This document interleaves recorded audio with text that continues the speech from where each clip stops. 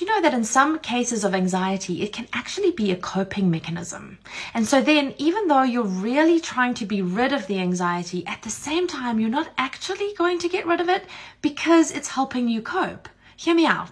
Let's face it, many of us are faced with situations that feel out of our control. There is not very much that we can do about the state of the world, which is very anxiety-provoking, except we could worry. If we worry and if we feel anxious, then at least that feels like we're doing something about the problem.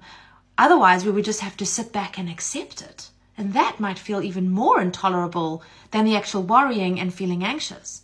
So if you're unable to let go of your anxiety, it might be because it's the belief that you have that you're actually able to do something about a situation that feels out of your control. Short Cast Club